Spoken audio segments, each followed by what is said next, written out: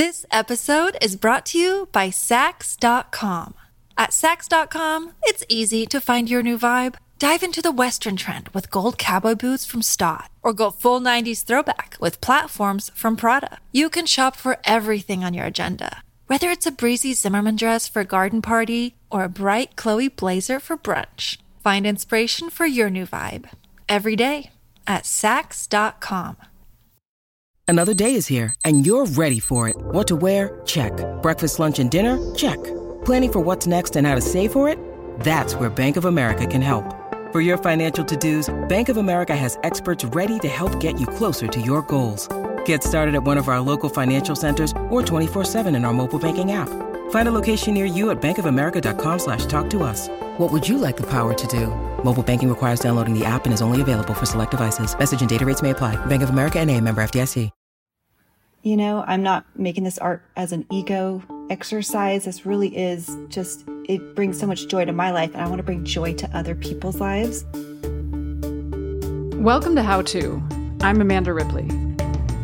When I think of artists, I think of two categories, right? First, there's capital A artists like Picasso, Frida Kahlo, Miles Davis, people whose whole worlds revolved around their craft and became larger than life. Then there are, all the lowercase a artists, regular people like you and me whose creative work helps them through life. But what if you're somewhere in the middle, wanting to try to be a capital A artist, but not sure where to begin? Yeah, hi, I'm Elaine, and I had previously worked in a corporate job, very fast-paced, and so to find a practice where I get to find the spark of creativity, I get to think about the layers of watercolor needed to create what I see in my head, and then work with the paint as it kind of does its thing. And you kind of come to an agreement at the end, like, okay, this is close enough to what I thought I could do and make on paper. And it's a super satisfying experience. That's cool. Can you describe one or two of your favorite pieces so far? Yeah, so our friends were moving away, and I found a photo of a sunset taken from their backyard looking out at the sunset. So beautiful, palm trees, and so much color to it. And so I painted that in watercolor and gouache, and I thought it turned out pretty good for me. Like, I was like, wow, like, I'm proud of myself. And then I got this super doubting, really bad. Oh no, I can't put this in a frame. I can't give this to them in a frame because it's not good enough. So that's interesting. So there was this moment where framing it would be like somehow acknowledging that it was more than just a doodle, right? That's right. And that was scary. It's scary because it's even hard for me to say I'm an artist. I say I do artsy things. And because in my mind, there's this assumption I have to be like a professional and it's my only job and that sort of thing. And so there's I saw this meme that was, I like art. Let's make art. This is tricky. This is bad. I'm bad. Wait, this is okay. I like art. And so there's this emotional journey you go through. If, like Elaine, you're just getting started on this emotional journey, how do you start to measure your progress? By the number of pieces you've sold? Or is originality a better measure? It's been this nagging, exciting thing in my life that I do and I share online, and I'm super nervous about it because I don't think it's great, but everyone says it's great. And so I feel like I'm at the point where I know my techniques and I have this desire and I want to share the joy with the world, but I don't know what my style is or how to find that. If there's anyone who knows how to help novice artists find their style, it's Aaron Dworkin, who's done, just about everything. I'm a poet journalist, a social entrepreneur, really kind of have spent my life in the creative sphere and ultimately, hopefully, helping people transform their lives and architect the most fulfilling life possible.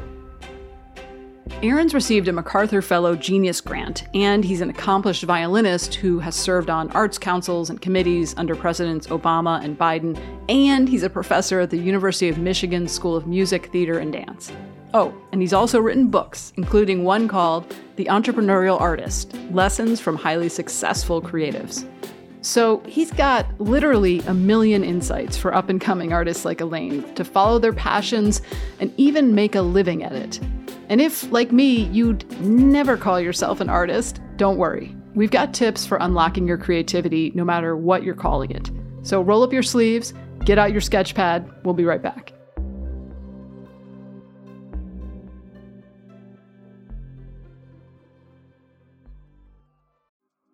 Apple Card is the perfect cashback rewards credit card. You earn up to 3% daily cash on every purchase every day. That's 3% on your favorite products at Apple, 2% on all other Apple Card with Apple Pay purchases, and 1% on anything you buy with your titanium Apple Card or virtual card number. Visit apple.co/card calculator to see how much you can earn. Apple Card issued by Goldman Sachs Bank USA, Salt Lake City branch. Subject to credit approval. Terms apply. This episode is brought to you by Defender. For those who embrace the impossible, the Defender 110 is up for the adventure. This iconic vehicle has been redefined with thoroughly modern design. The exterior is reimagined with compelling proportions and precise detailing, and the interior is built with robust materials and integrity.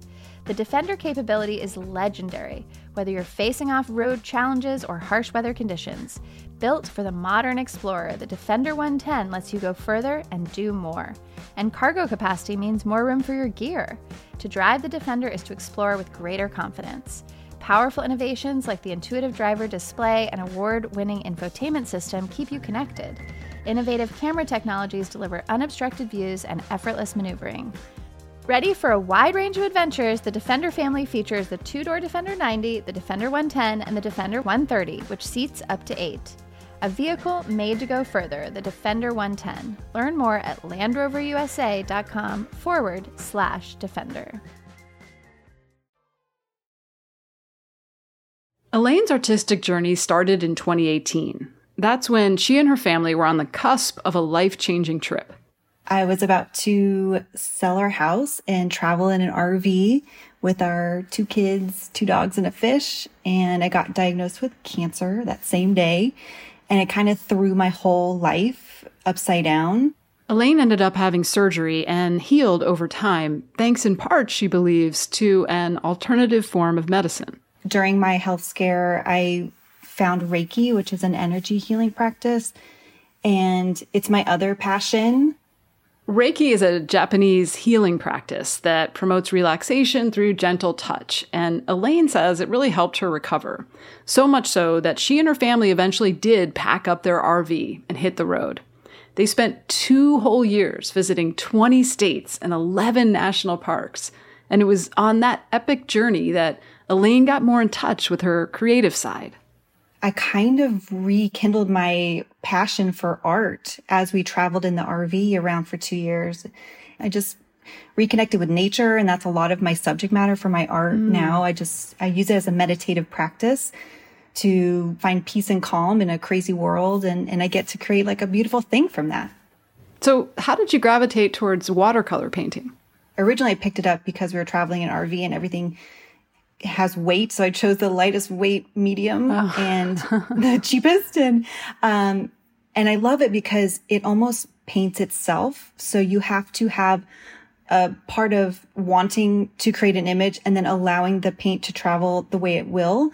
And it's a good metaphor for life because you have to kind of roll with how it appears on the paper. And so I love that. Well, it's so interesting because I was just hearing your story, Elaine, and I was thinking, so you traveled around the country in 22 states and with your extended family, those who have 4 legs and 2 legs and gills, and spend your life, following a passion of helping others to heal and painting and all that. And it's amazing. And my sense is that part of that and why you're already able to do that is because you're always seeking. And now, well, that's not enough, right? I want to be able to really have these passions potentially combine into a singular thing. For Aaron, he drew artistic passion from his unique background. Ultimately, I'm a Black, white, Jewish, Irish, Catholic, Jehovah's Witness who grew up with a big afro playing the violin. And so I had gone through these experiences of not seeing, people who looked like me on stage, of orchestras or things like that.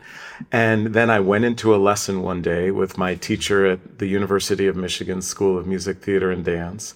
And they said, do you want to play music by Black composers, which I didn't know existed. I did not know there were any Black classical composers at that time as a college student and as a biracial, multiracial musician viewed by, Americans as Black, which is actually kind of something that I talk a lot with people is about letting, who you are, who your own sense of identity or your passions in the world, ideally heavily influence what you actually end up doing professionally, which can be very empowering.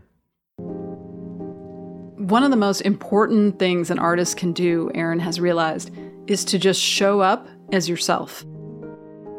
A lot of the things you've said, Elaine, suggest, you mentioned this sort of insecurity or self-consciousness, wanting to find your signature style. Mm-hmm. I guess I wonder, Aaron, if we could step back for a minute and if you could respond to that. I mean, you started your art very early as a musician after hearing your mother play Bach. And I would imagine for a long time, for a classical musician, you're trying to replicate. You're not trying to create a signature, unique style.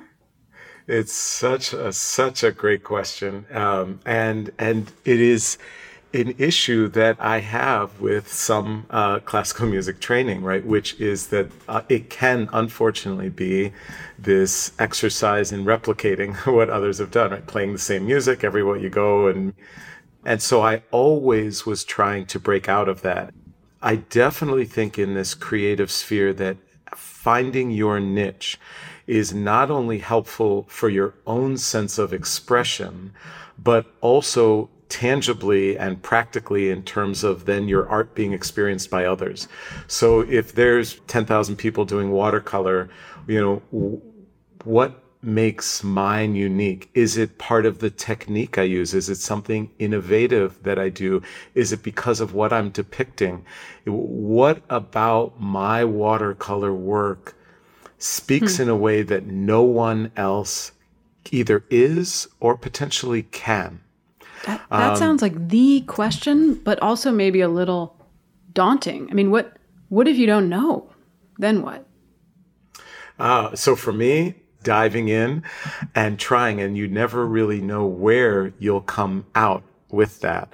And that's what actually led to my spoken word art. I was just kind of doing different things. And then I was actually really moved by Langston Hughes and Paul Laurence Dunbar's poetry. And I was like, this poetry speaks to me and kind of matches this. And so it kind of led me down this path. And then I realized, well, there's no one else really doing this spoken word with classical music thing. What if I do that?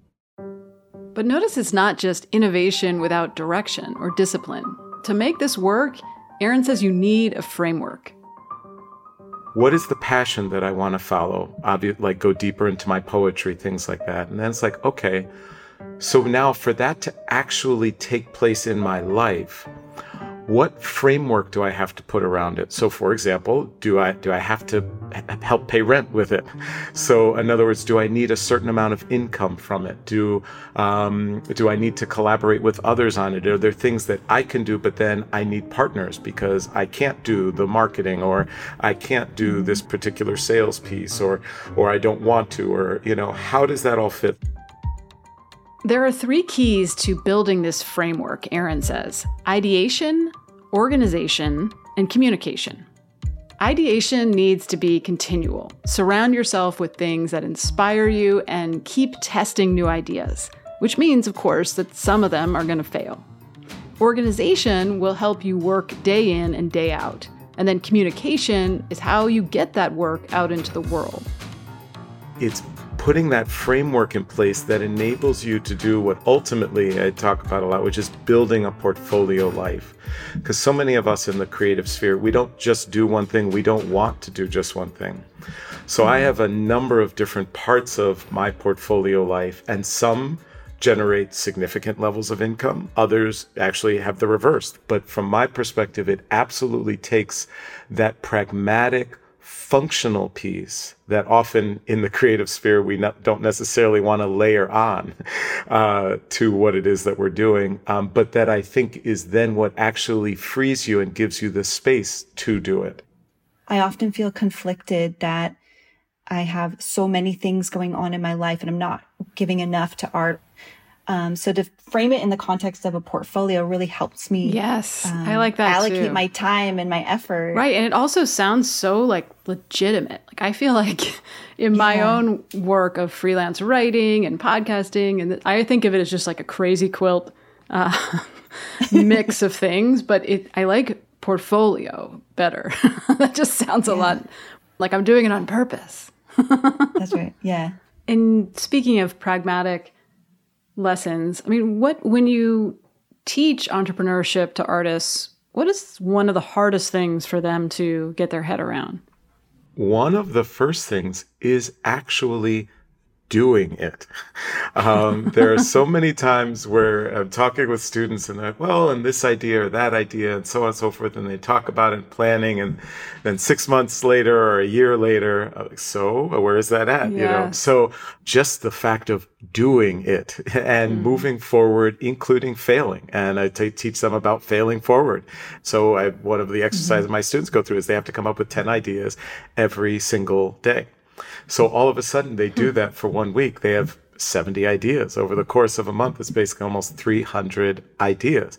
Now, immediately, right off the bat, 80% of those are probably just pie in the sky or trash ideas, aren't really going to, amount to anything. And ultimately through this process, though, you could end up with, after just 1 month, at least 10 ideas that are actually really, really strong ideas, and 5 of which would absolutely be viable, real projects you could move forward with.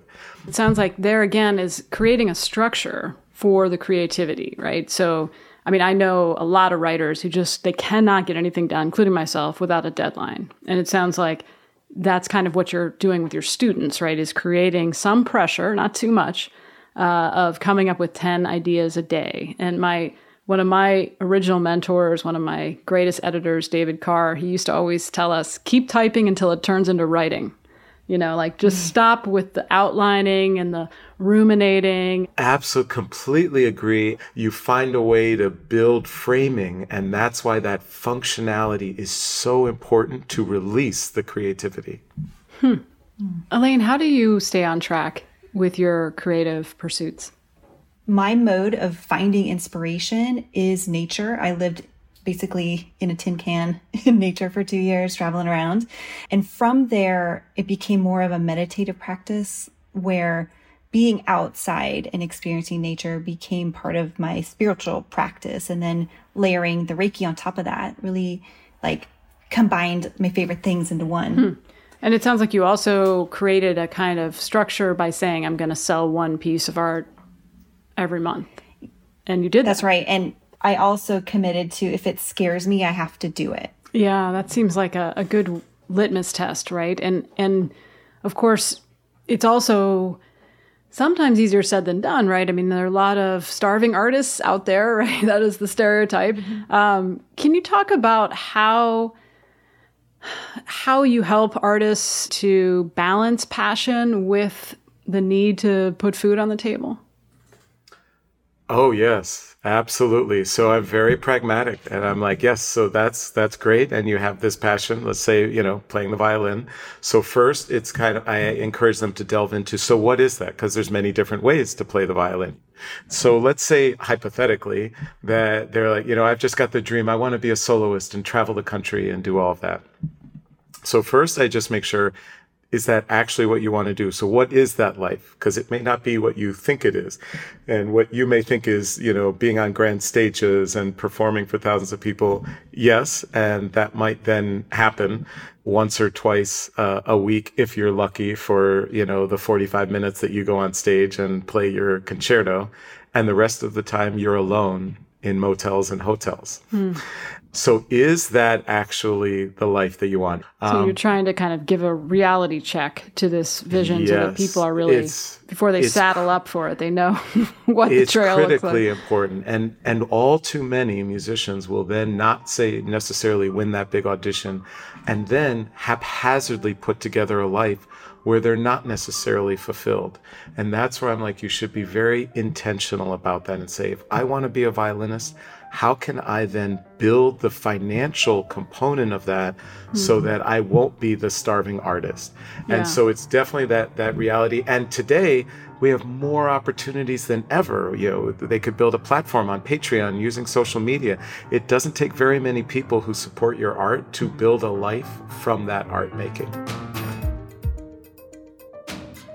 Next up, we're going to help Elaine and all you other pragmatic dreamers out there find your unique signature style. Don't go anywhere.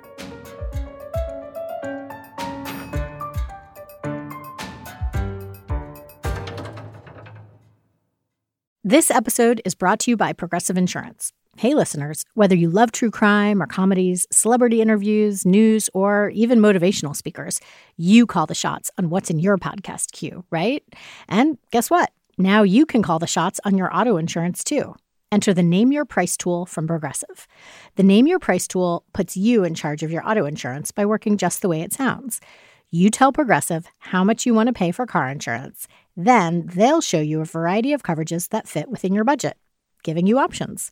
Now, that's something you'll want to press play on. It's easy to start a quote, and you'll be able to choose the best option for you fast.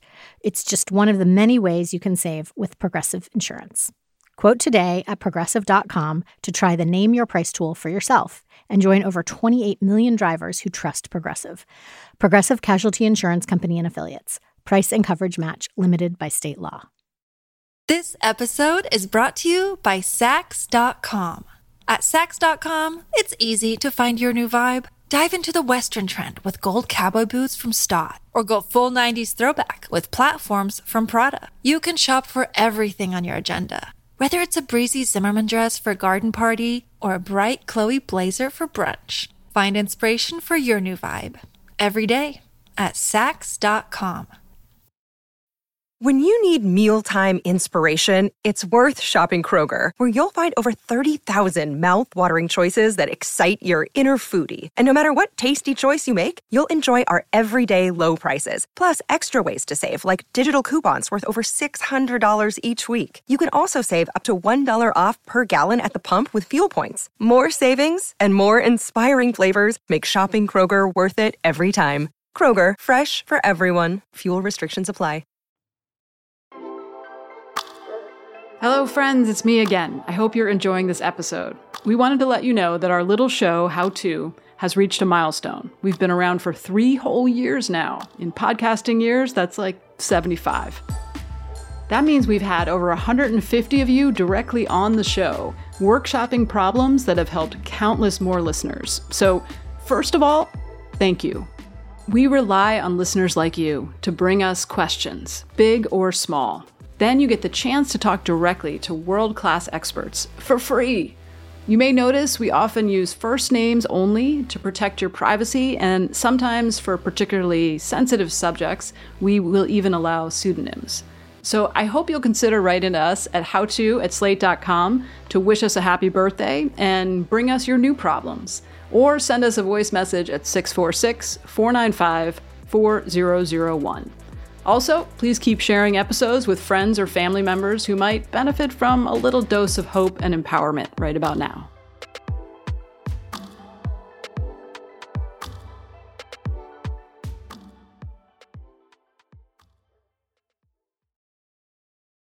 We're back with Elaine, who wants to live a more artistic life, and our expert, Aaron Dworkin. Aaron encourages his students to start by noticing what they're uniquely obsessed with, what they're creating that no one else is really doing. And he's done this himself over and over, including most recently in response to the news. Using poetry to capture issues relating to George Floyd or Ukraine or these other things. And I realized that in some ways I was acting as what I thought as a photojournalist, but using poetry. And so that then, what otherwise began as just an exploration, and I kind of found myself there, I then stepped back and said, you know what, this is unique. And I literally actually Googled like poet journalist and realized like, oh, it actually is not a thing. And like nobody's doing it, and which shocked me. And that then actually led me to, well, what if you actually try to define what that is and actually try and build a niche around it, which is what I did, hence poetjournalist.com and identifying myself as a poet journalist. And now I hope others will kind of hopefully follow in that vein. But again, that kind of unique niche. Is there any chance you would share a line or two from that poem? Ooh, yeah. Yes, no, absolutely. So it's called Poet Journalist. I am the passive man in straight black pants with my untucked white shirt, facing the column of tanks as their turrets salute my defiance in Tiananmen Square before my movement falters, showcasing my human right to exist, my freedom to persist. I am the failed bank filled with the empty paper and promises of people's dreams, chosen for their inability to pay, like the stray gazelle on the savannah as the lion poaches their prey in the early morning mist. I am the twin towers' twisted metal, exploding into crimson blossoms, fading into black entrails and futures lost, shading the horizon of our lives like the passions of lovers before they fall into disarray and forget what sparked their rise and hatred of their demise and events regretted, yet still reminisced. I am the 9 minutes and 29 seconds that a black man donning a black tank top felt the knee of dispassionate authority on his full-throated neck before his life with voice was ground into silence that was heard and shook the sugar maple trees of Richmond, Virginia, and broke the blue wall more than any Afro pick with fist. I am the grist for bottled water office talk. I assist the memory to feel the moments lost. I am the emotion of every story missed. I am the words the newsprint failed to list. I am our soul we must enlist. I am the poet journalist. Wow. Wow. Amazing. And moving. It's so moving. Beautiful. Thank you. Thank you so much. So how does Elaine do what Erin has done in her own way? What is that niche, either specifically with your watercolors or with the combination of watercolor and Reiki? Is there something you're bringing that's unique that no one else is? And then how can you potentially double down on exploring and realizing that?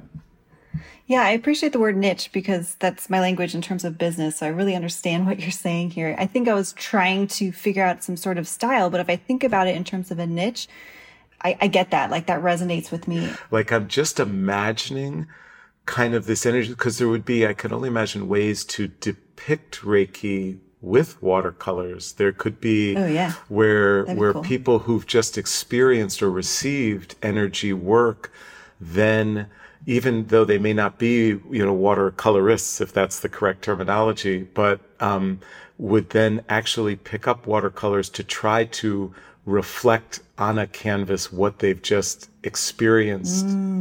Yeah. Oh, I'm getting excited now. That sounds so great. Well, yeah. And we just Googled ReikiWatercolor.com and doesn't exist. So there you go. On it. There it is. Rush. Head to GoDaddy right now or Squarespace. That's right. What are the missing pieces here that you would need as some scaffolding to get to that end goal? Ideally, at least this is what has worked for me, is narrowing it to a particular thing. So, for example, more narrow than just say impacting people through art and healing. Well, it could be that what ultimately I want to do is create some type of retreat. Or is it that I love this medium of expressing myself through watercolor and I really need to go deeper into it. So it's not that I need to build sales or anything, but I actually want to get better at my ability to do that. So am I actually going to take classes or find a mentor like that to help guide me in that? Well, Aaron, you literally said the things that I've thought in my head. One of my dreams is to run a retreat. And as well as, I was thinking I probably do need to, I think part of my insecurity is I don't have a full schooling in watercolor. And so I think maybe some additional classes, especially a mentor. I just moved to this part of Southern California, so it'd be really nice to connect with some local artists and just have chats about art, and hang with my peeps. Here's our next tip. You don't have to have all the perfect qualifications in place before experimenting and even taking a project public. Aaron has a story about violinists who decided to create a yoga retreat for musicians. They ended up, as musicians, they were both violinists, ending up falling in love and having this passion for yoga. And it impacted their ability to play in these really profound ways, so on and so forth. So they created retreats for yoga for musicians. And this was very interesting because they were actually applying for an entrepreneurship grant through one of our programs. And they came in, one of the questions, we kind of had, like a Shark Tank type of panel. And one of the questions then was posed, okay, so are you a licensed certified yoga instructor? And neither of them were at the time. And so, but I also love that, right, as an entrepreneur, because, do you actually need that to start, right? So one of the things they did was look and say, you know what? Within the next 6 months, we will get certified as we do X, Y, and Z. So again, adding that functional, almost operational capacity to what was just a pure passion. Yeah, you can kind of pursue them in parallel, it sounds like. Thank you for that permission slip to do that. Yeah, what a great model, too, to know that this is out here. They're the violinists who started doing yoga retreats. That's really cool. Of course, none of this is easy. It only sounds that way in hindsight. For Aaron, there were plenty of highs and lows in his journey before he got to where he is today. I initially started out at Penn State and thought the same thing. I'm going to just do this, be a soloist, so on and so forth. But then I thought, do I want to? Ultimately, it led to me actually dropping out from college for 4 years, where very, financially tough times and getting evicted and all of these types of things, almost being homeless. While you were doing your music? So initially, yes. And then life circumstances were so hard, I did not even practice. I just was trying to survive. I ended up working, getting a job in a mailroom. It was one of the first times I had kind of consistent income. I was making $13,500 a year. And, but I was surrounded by everyone, and all they did was live for the evening or for the weekend, right? They hated their job. And I just looked around and went, oh my God, I don't want to spend my life like this. I can't. So that really helped me build that sense of, okay, how do I pragmatically give myself the greatest number of tools so that I can choose what I do for my life, not have someone else choose. After Aaron returned to his undergraduate studies, he launched his own nonprofit called the Sphinx Organization, which worked to recruit more diverse musicians to play classical music. But it was a struggle early on. And then Aaron reached out to some mentors for help, including some pretty big names. Isaac Stern was considered, certainly like probably the greatest violinist, of our generation before he had passed. And when I launched the Sphinx Organization, initially the Sphinx competition, I invited him to come to the inaugural competition. How would he come? I'm just some student, undergraduate student starting some weird thing. But he came. and then reaching out to Robin Williams. Who would have thought? I had no network to him. I literally pulled his name out of a celebrity directory at the time. And a long story short, he ended up helping me to pay off my student loans so that I could return to school, which I did with this sense of, oh my gosh, I now want to do my art, my music making for my life. And profoundly, he profoundly obviously changed the trajectory of my life. So there's some audacity in that, right? And just, why not? And I'm sure there are other people you wrote to who didn't respond, right? Let's be honest, but... Oh, way more, yes. So he was the one, where 99 others said, no. Like 10 ideas, not one. 100 people, not one.